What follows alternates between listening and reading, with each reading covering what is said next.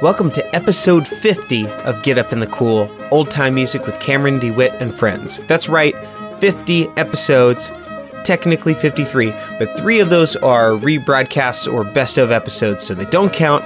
This one's number 50, I'm calling it. And who better to feature on Get Up in the Cool's 50th episode than Tricia Spencer and Howard Raines, experts in the field of traditional Texas, Oklahoma, and Kansas fiddle tunes. Fantastic visual artists, and perhaps old time's cutest couple? Like, they've got to be up there in the rankings, if not at the top. Before we get started, I want to make a few shout-outs. First of all, thanks to the boys at Hamlin Street Diner for letting me interview Tricia and Howard before their set. They're very hospitable, their venue is so cozy, and they host a mean post-show jam. I mean, welcoming, mean in the vernacular sense. If you live anywhere near DC or even plan on passing through, make sure you're following them on Facebook so you know who's playing. They're awesome curators and supporters of traditional music, and I can't wait to go back. Also, it was really neat to play some music from Oklahoma because that's where my Grammy and Grandpa are from on my dad's side, and getting ready for this interview inspired me to call them up and ask them what region of OK they're from. It had never occurred to me to ask before. Also, I never really explored my roots musically. I've only ever borrowed or stolen from other cultures, so it was really refreshing to play something that I could claim even a little bit. So, Tricia and Howard, I want to thank you specifically for that, and Grammy and Grandpa, I hope you like these tunes. Stick around after the interview and I'll tell you how to get Spencer and Raines' new album and book, The Skeleton Keys. I got to hear a few tracks from it while preparing for this episode, and it's beautiful. Especially this tune, Miller Boy, gets me every time, like choked up. Let's get started. I'm beyond proud to share my interview and jam with the inimitable Spencer and Raines. Enjoy.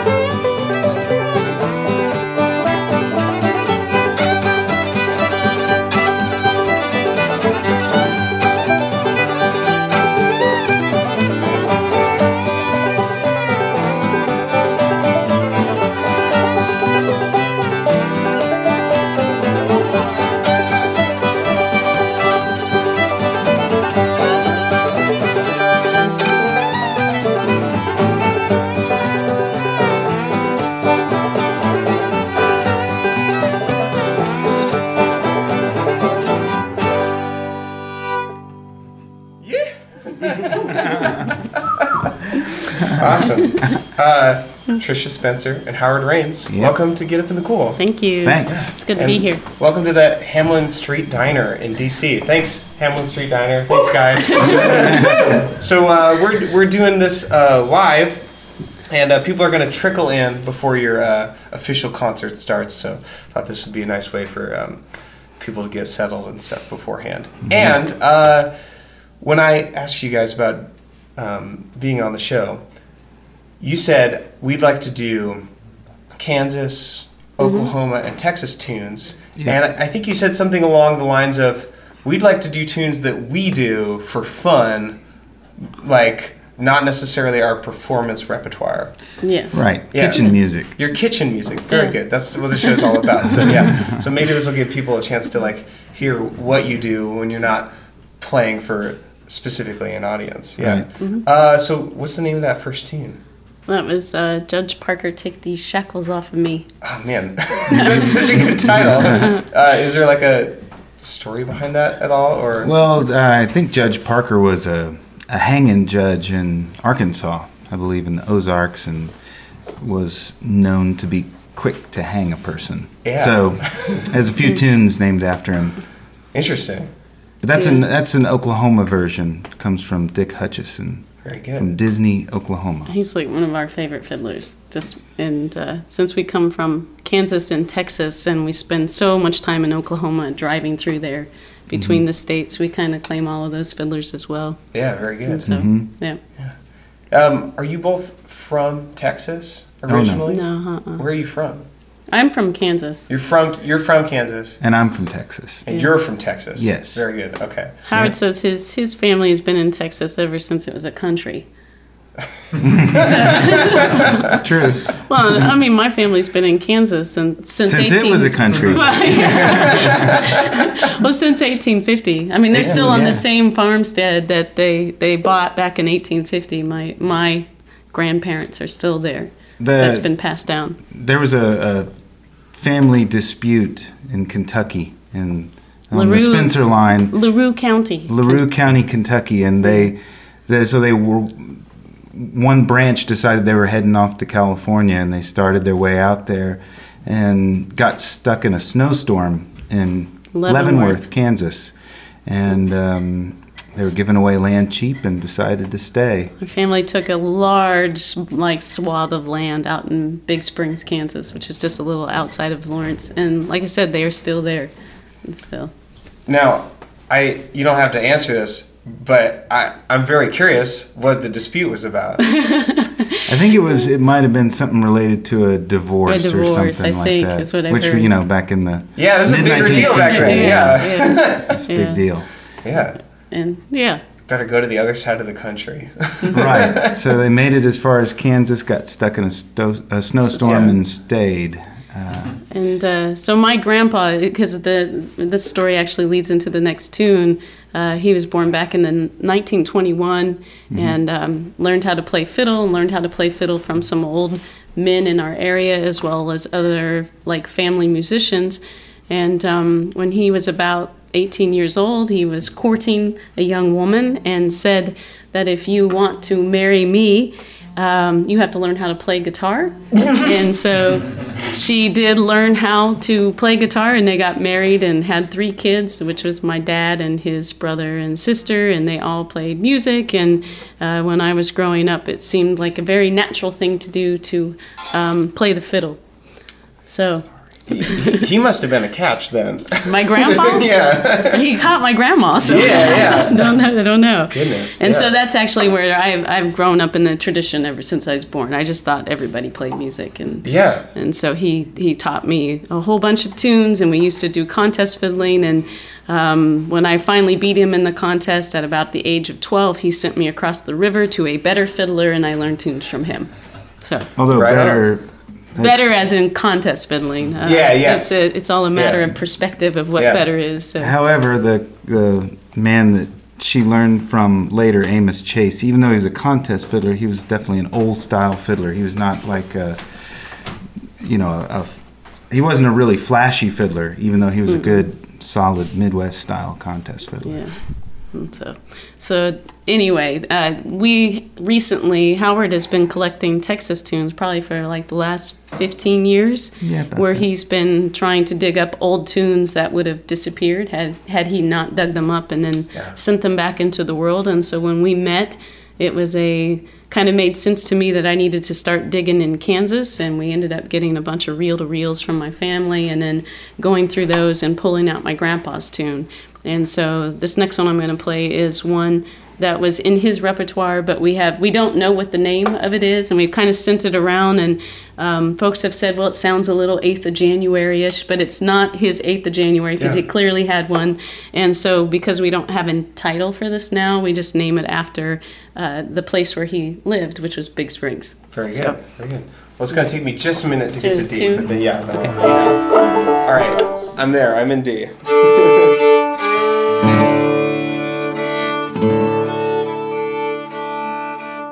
right, this is Big Springs.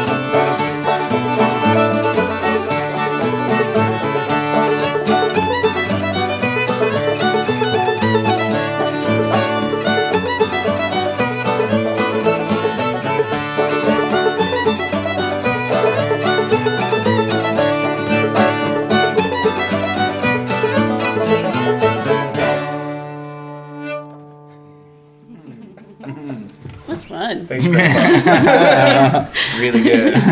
Really good. So, how did you get into playing old time tunes? I'll take the guitar. You talk. Well,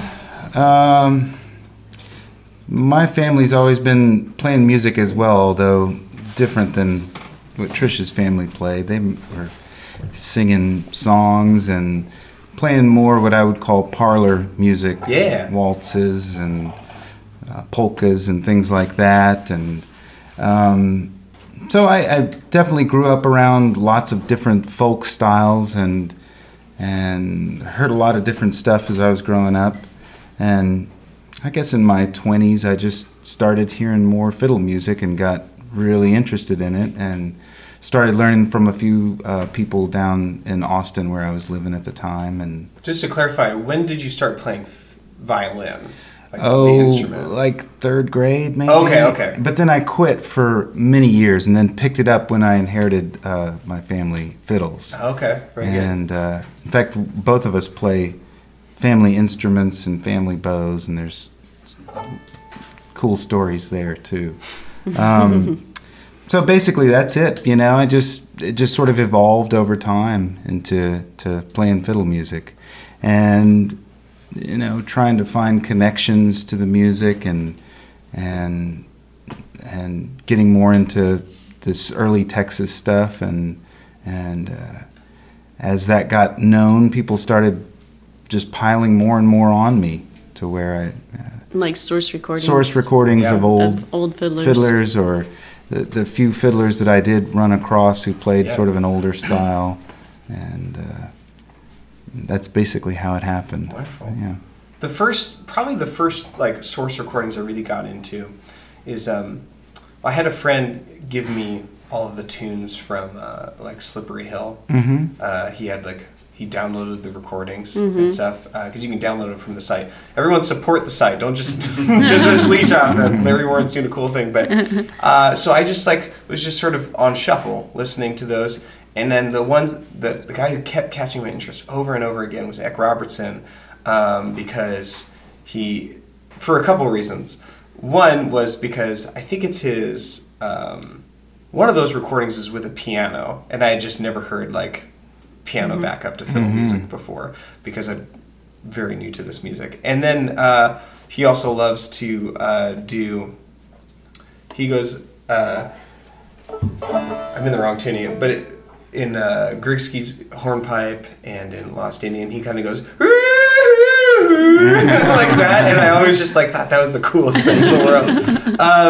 And then I could also just tell that there's something I couldn't put my finger on. There's something different. Like, I didn't know he was from Texas, but I was like, this is like a different tradition. And I was wondering if you guys could sort of shed some light on what is different about the region of fiddle music that you guys play.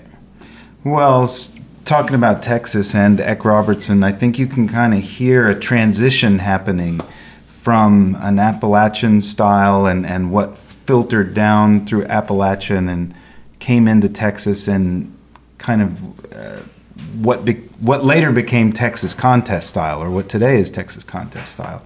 And he's one of those transitional fiddlers who you can still hear the older styles in, but you can hear it changing. You can hear some more longbow fiddling and some... But still hear the pulsing and the rhythmic style behind it that I think some of the alternate tunings. And some of those places that disappeared, like in Kansas, the alternate tunings kind of later disappeared mainly because of contest fiddling, because you weren't really allowed to retune. Oh, really? Yeah, not in a contest. Not in a contest. And if you had a crooked tune, it would be considered breaking time. So a lot of the crooked tunes and a lot of the alternate tunings kind of disappeared from a lot of fiddlers. As a matter of fact, a lot of old, like, scratchy fiddlers that had like archaic tunes kind of stopped pulling their fiddle out and playing, because those kind of tunes and those kind of fiddlers really wouldn't win a contest. Interesting. And contest fiddling has been really big in the development of fiddling in the Midwest and in Texas. So there is, even though there are differences between Texas and Kansas, there are similarities, a lot of similarities. And kind of the connecting glue is actually the state of Oklahoma. Yeah. You know, that's where you really hear what connects Midwest fiddling to Texas fiddling is in Oklahoma, which is why we get a lot of our tunes from those three states, because that's our home. Very good.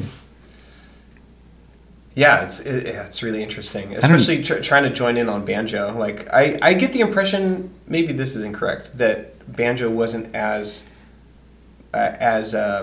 important in that region of fiddle playing as like Kentucky or in other Appalachian stuff. What do you... Well, it was important, but it definitely wasn't like banjo fiddle duets were a little bit different, and I think partly because it seemed like in the Midwest, bluegrass kind of took over, and so banjo players kind of put away the clawhammer style in place to do three-finger Scruggs style. So my grandpa and my dad, who was a very good three-finger style player, actually sat around and played lots of fiddle banjo stuff. Yeah. But I have to say, the thing that it seems like that I grew up with that maybe is definitely different than Appalachian kind of style is like the double guitar stuff, which was really seemed to be prominent in the Midwest, and I don't know if we got recordings of Texas, but the fiddlers love to have the two guitars as a backup, and I still to this day that's fun. Yeah. I mean, it's all fun, but that's a.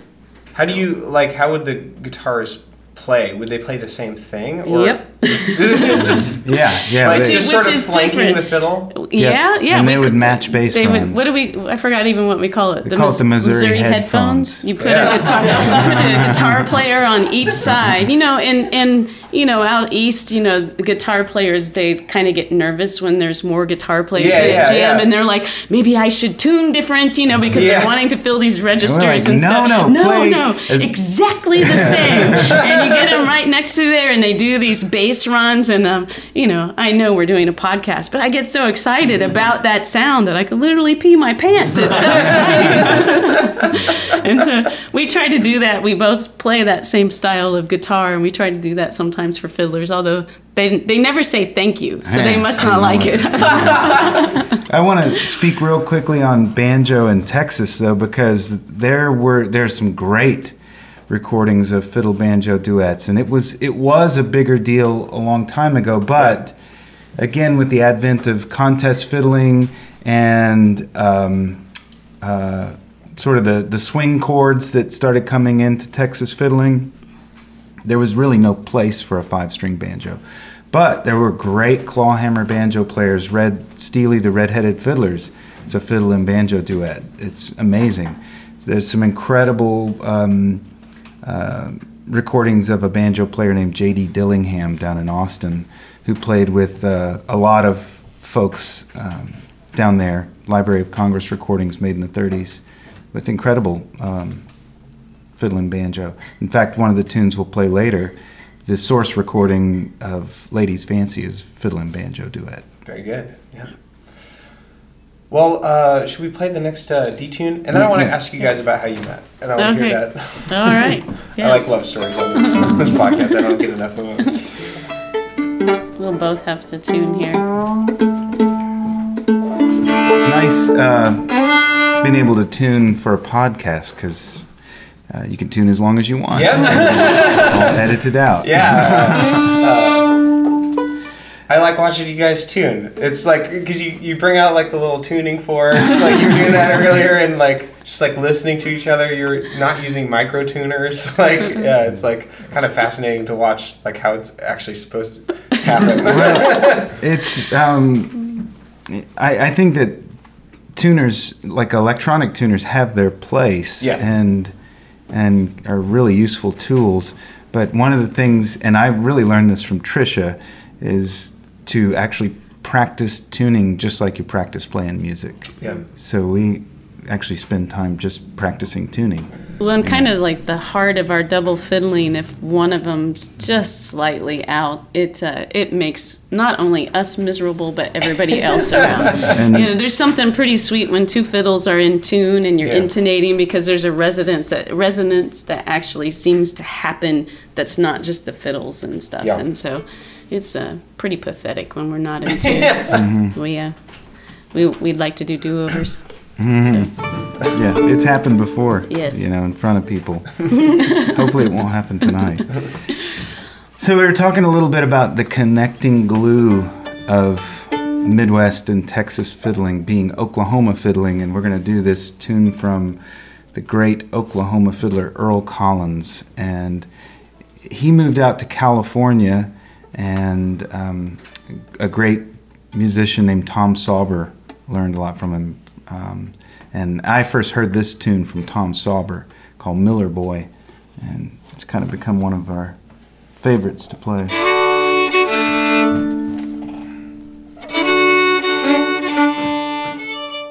Ready?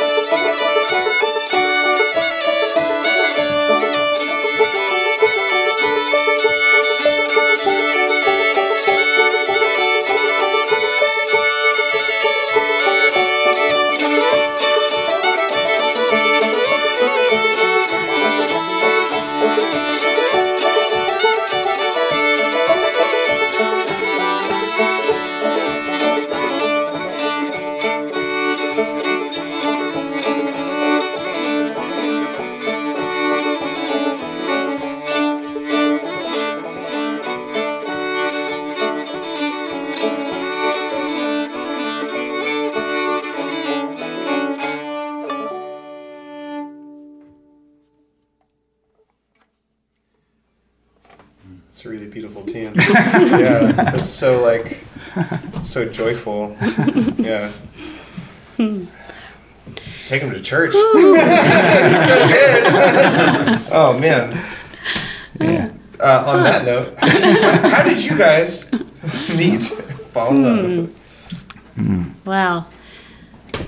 Well, we met 5 years ago, and the crazy thing about that, like in meeting you today, realizing that you've spent time at places with various people all over the world and still never met. For example, I've never met you, and you've been at Clifftop. We've been camping together, all muddy, dirty, all of that stuff.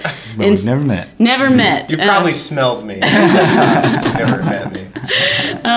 So the same thing, kind of similar with Howard and I. We've been in the old time community for quite a long time and had a great number of friends, mutual friends, and never knew each other existed. I realized after the fact that I had followed Howard's YouTube channel because he had old fiddlers on there, and I had used one of those YouTube videos to learn a tune actually, but didn't know who this Howard Raines was at all.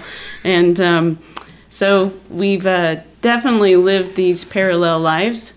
Well, you know, I wasn't actually really known so much as even a fiddle player. When I would go to Clifftop, I would just draw people and paint them. And so a lot of people didn't even know I played fiddle there. And I was kind of a tune hoarder. I would hoard these Texas tunes, but I wouldn't really play them, and I hadn't recorded them or anything. And so I was booked to play at this little festival in East Texas, and Trisha's band was booked to play there that same weekend, and I didn't know who her band was or who she was. And the day after my performance, I was walking up this little hill, and I can tell a fiddler just by the way they sound. You know, I know generally, I recognize the people I know, their style, and I heard this fiddle player playing, and it was really intense, and I had never heard that particular fiddler before. And as I walked up, I saw it was her. I didn't know who she was, but so I sat and watched for a little while, and then she started a tune that I knew, and I just joined in, and we started playing for the rest of that night, and kind of been playing ever since. Yeah. That's how it started. Well, there are some funnier moments. For example, that was like my first time to ever be in Texas, and Howard didn't even really know where Kansas was. I didn't realize it was directly north of Texas. So anyway, that's basically how we met. We started trying to figure out how we make a long-distance relationship work between the two states, and little by little, Howard quit his day job, and we ended up doing this now as a living. So it's about the only way that we can remain flexible enough to take care of our kids and do what we love. We got 4 kids between us. Yeah. Yeah. So it's quite a crew. Do they love, hate, or love-hate old-time music? I'd say they all love old time music. They do. They really do. Our boys are. They play pretty well. You know. We got a guitar player and a fiddler between the two boys, and then my oldest daughter, who's now out of the house, she pretty good bass player and probably a pretty good singer, but she's still too nervous to do that. And then the youngest one, even though she's not taken up anything, she is such like an old time festival kid, has her own family and posse that she hangs with at festivals, but she seems to already have a knack of singing. It is just going to take very good ear on pitches and stuff, but it hasn't really taken to an instrument. She has a little red ukulele, but not really playing it. So I'm always curious because I'm like, I don't want to be the kind of dad who like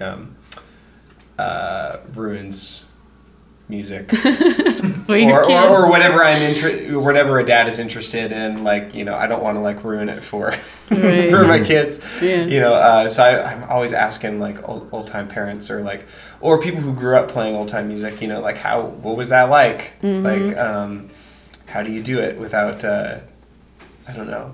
It seems like it's sometimes the kids like never pick up an instrument, and then they like become an adult, and then all of a sudden they're just like superstars. Like, Yeah. Well, you can always use the Appalachian Suzuki method. Oh yeah. Yeah, which is you just say, "Don't you touch that fiddle." Yes. There's so many stories of that. Rachel Eddy's Rachel Eddy. That's her story. Is it? Yeah. Yeah. Oh my God. Yeah, just put it under the bed and say, "Don't ever look at this. Don't touch. Don't even know that this is in the Yeah. house." And All right, I guess I'm doing that. Yeah.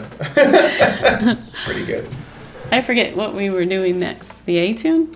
Yeah, I got a tune. I I do gotta too. get into A. Okay, Okay. here we go. And then all of a sudden, I've tried to set that up a few times, that joke, and I always forget to say, we're in tune. And I just forget. This time. Do you want to talk about this tune before or after or at all? Yeah. Yeah. Which one? We're doing Cash, right? Cash Kersey. Yeah. What, Cash Kersey. Cash Kersey. So are we in tune? I'm in tune. We're in tune. Oh, I was trying to give it to you here. We just like lobbed it right to you. This is too many things to think about. All right. Okay, no, we'll do it. We'll do it now. Okay, you just pretend like you're tuning. And we're in tune. Great. Worth it. Oh my God. Okay, Cash Kersey. Cash Kersey. Yeah. So just briefly, I'll just say about this that in meeting Howard, we started digging around Kansas and found an old fiddler that was born in the 1880s, and he had a interesting number of tunes. They were on aluminum disc and then later digitized. And talk about piano playing. His daughter was an incredible Midwest piano backup, and so Bert was an old man, and from what I understand, he probably was a friend of my grandpa's as well. So this is a nice A tune from Bert Payne, and the title of it is called Cash Kersey, which Bert was from Hill City, Kansas. Kansas, yeah. We assume the title is maybe a person's name, but we don't know. Because it's with a K, not with a C. Yeah. Yeah. So, this is Cash Kersey.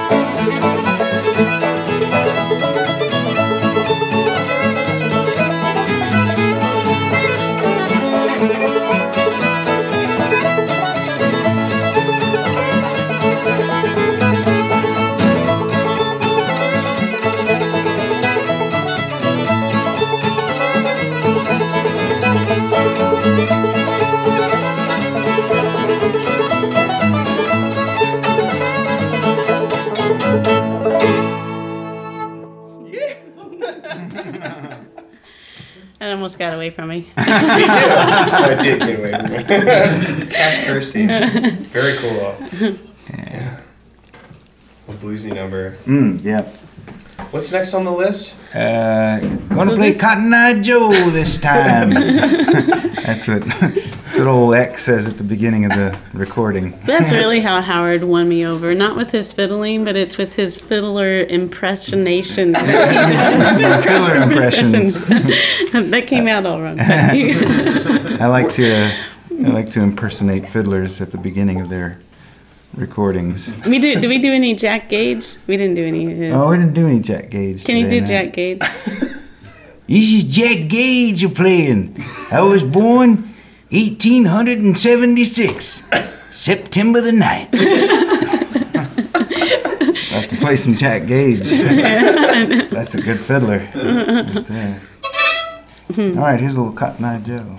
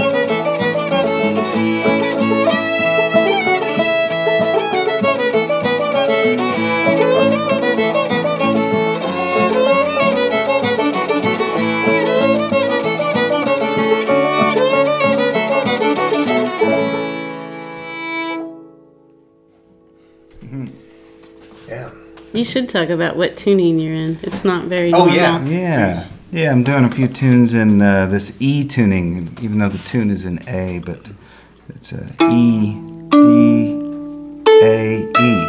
Did I do that right? Yeah. Yes. Yeah. Okay. Are you doing that just out of necessity? No, that's the way Eck played it. He plays in that tuning too? Yeah. Interesting. Yeah.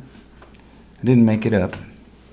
He had several in that. I don't know of very many in that tuning. Yeah, I got a couple in this tuning. Yeah. I mean, and Get Up in the Cool's in this tuning. as Oh, well. very good. Mm-hmm. Oh, I've been just playing it out of cross. I should learn it that way. Very good. Yeah. Yeah. It's the way he was tuned for it. Interesting. We should talk about our fiddles while you had this on. We Yeah. brought 3 of them with us. A friend of ours gave us this big, massive case. It's a big quad case. a big It holds quad case. four fiddles. We brought 3. And so Howard rolls up his clothes and puts it in the other spot. It's all the storage space he It's gets. so cumbersome and unwieldy. We have nicknamed it Quadzilla. Very good. But anyway, we had been touring just with the two main ones, which is the one Howard's holding right now that's in the E-tuning, and then mine. But this other fiddle over here that we brought that was in like the D-Dad tuning for Miller Boy is one of our favorite fiddles, and we normally leave it at home, but since we have this nice big case now, we brought it with us. But the D-Dad fiddle and the one Howard just played came from his family. They came from my great-grandfather. That's an old Matthias Niner from 1765 that my great-grandfather got for my grandfather. This one that I'm playing now was made for my great-grandfather in 1913 in Dallas, Texas, by a man named F.A. Sinnott, Frank Sinnott.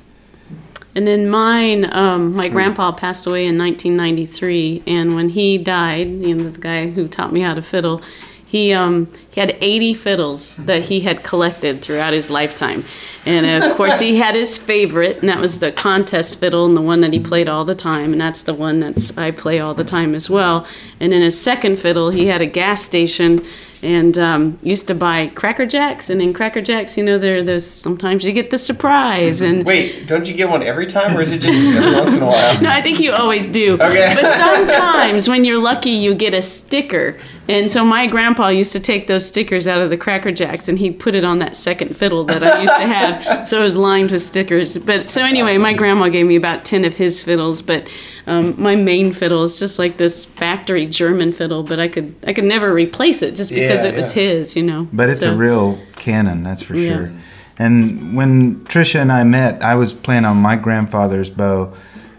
Actually, the real story is that this bow was broken in half back in the 1950s and went missing. And I was helping my dad clean out his attic, and I found these 2 bow pieces, and he said, "That's the lost family bow." And so I took it to a luthier, and he put it back together for me, and it plays great. But I didn't like it too much because it was too heavy for me, so I let Tricia start playing with it, and she likes it a lot. So I needed a bow, and I went to the violin shop where Tricia was working as a luthier, and I laid out all the bows in front of me and played every single one of them. And I picked one bow out, and I took it to Tricia, and I said, "This is the bow I want." And she said, "That was my grandpa's bow." Oh, no way! Yeah. Unfortunately, she had sold it to the shop, so I had to buy her grandpa's bow. Yeah. So. That's some like Harry Potter I know. fun stuff. Yeah, That's awesome. the bow chooses you. Well, the funny thing even about your broken bow that Howard tells about is that for years he had the broken bow around and gave it to his son, and his son was sword fighting with these 2 broken bow pieces. And Still works. it still works. They grafted it back together. It's I'm great. gonna take that guitar from you. Oh. Because we're gonna do. And we're going to do Get Up in the Cool. Oh, okay. Yep. Okay. Yeah. It seemed sort of, I don't know if cliche is the right word to do Get Up in the Cool on this show, but No, yeah, we should do it. Yeah. or just corny. For real. No, I love it. Yeah, it's a great tune, and we've actually recently recorded this one for this. We're making this book of collaborative art where we're illustrating each tune and song. And it just happens to have a CD that goes along with it. It happens to have a Yeah. CD that has a beautiful piece of artwork on the CD itself, which can then be used as a coaster. Yes. And and just to clarify, you guys did all the work, and you Right. were just showing me these earlier, Howard. Tricia, you kind of do like these sort of like arabesque style like borders Yep. like around all of them, and you do the watercolors. That's right. And you did the CD face with Yes. little skeleton keys. Yes, That's exactly. your band. Right? Yeah. Yeah. Yep. That's it. yeah, they're really beautiful. I don't really like understand how like you guys sound so good and your visual art's so good, and you're all usually. If those two things were true, you guys would be just like awful people or something. It's like hard to find people who are just like really lovely to talk to and hang out with, and I don't know, like you have really beautiful stories, and I just love that you guys aren't just. I mean, I'm a late adopter to old time music, you know, and so like, and a lot of people are like me. They're just now coming to it, and it's really like. Beautiful to see that you guys have been staying in your sort of regions for so long and like are kind of loyal to it, like in your families and in the music that you play. And I see that as like not like, oh man, I don't have culture, but more as like, oh, maybe I have the opportunity to like instill some of that in like my like future generations. And like I think that's what's really cool about the music, is that it encourages being in the same place at the same time, at least until like they can figure out the internet situation to have no latency, and then all then old time will die or something. I don't know. I don't think it will. Well, But that's the thing that we love about this actually is that it's multi-generational. Yeah. I mean, how many times can you sit next to somebody who's 9 that plays these fiddle tunes, and Yeah. then yet on the other side somebody who's 99 who plays these fiddle tunes, Yeah. and it's just this common ground. And we think the more people who play it and love it, we're all better off. So yeah, it's gonna make the party bigger. yes. Yeah. Thanks so much, and I'll give more explicit details on how to find your book and CD. Yeah. In Okay. the Sounds great. outro. Well, we enjoy having you meet with us here and do the podcast. So. Thanks, Hamlin Street Diner. Follow follow Hamlin Street Diner on Facebook. Come out to their shows. This is a really lovely space, and it sounds really good. It sounds great. Yeah, it's perfect. Yeah. All right, so Let's play a little Get Up in the Cool. get up in the cool.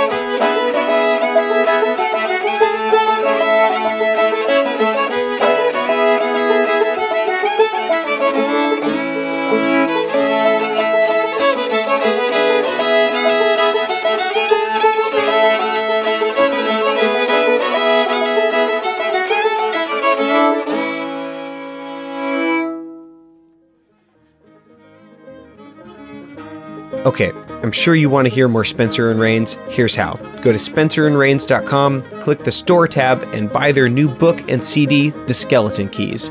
If you order it before the end of July 2017, shipping is free. Also, while you're there, buy all their CDs, DVDs, and original artwork. Then click the tour tab, see if they're coming through your town anytime soon. Their recorded work is awesome, but there's this visceral feeling when you're in the same room as their twin fiddling, and I mean that literally. I have a physical reaction in my gut. I get butterflies. It would be uncomfortable if it weren't so gorgeous. How's that for a review? Please go give them money for all the things they do. They profoundly deserve it. After you're done with that, if you like this show and want me to keep making it, the best way to let me know is to support Get Up in the Cool on Patreon. And a bunch of folks did just that this last week.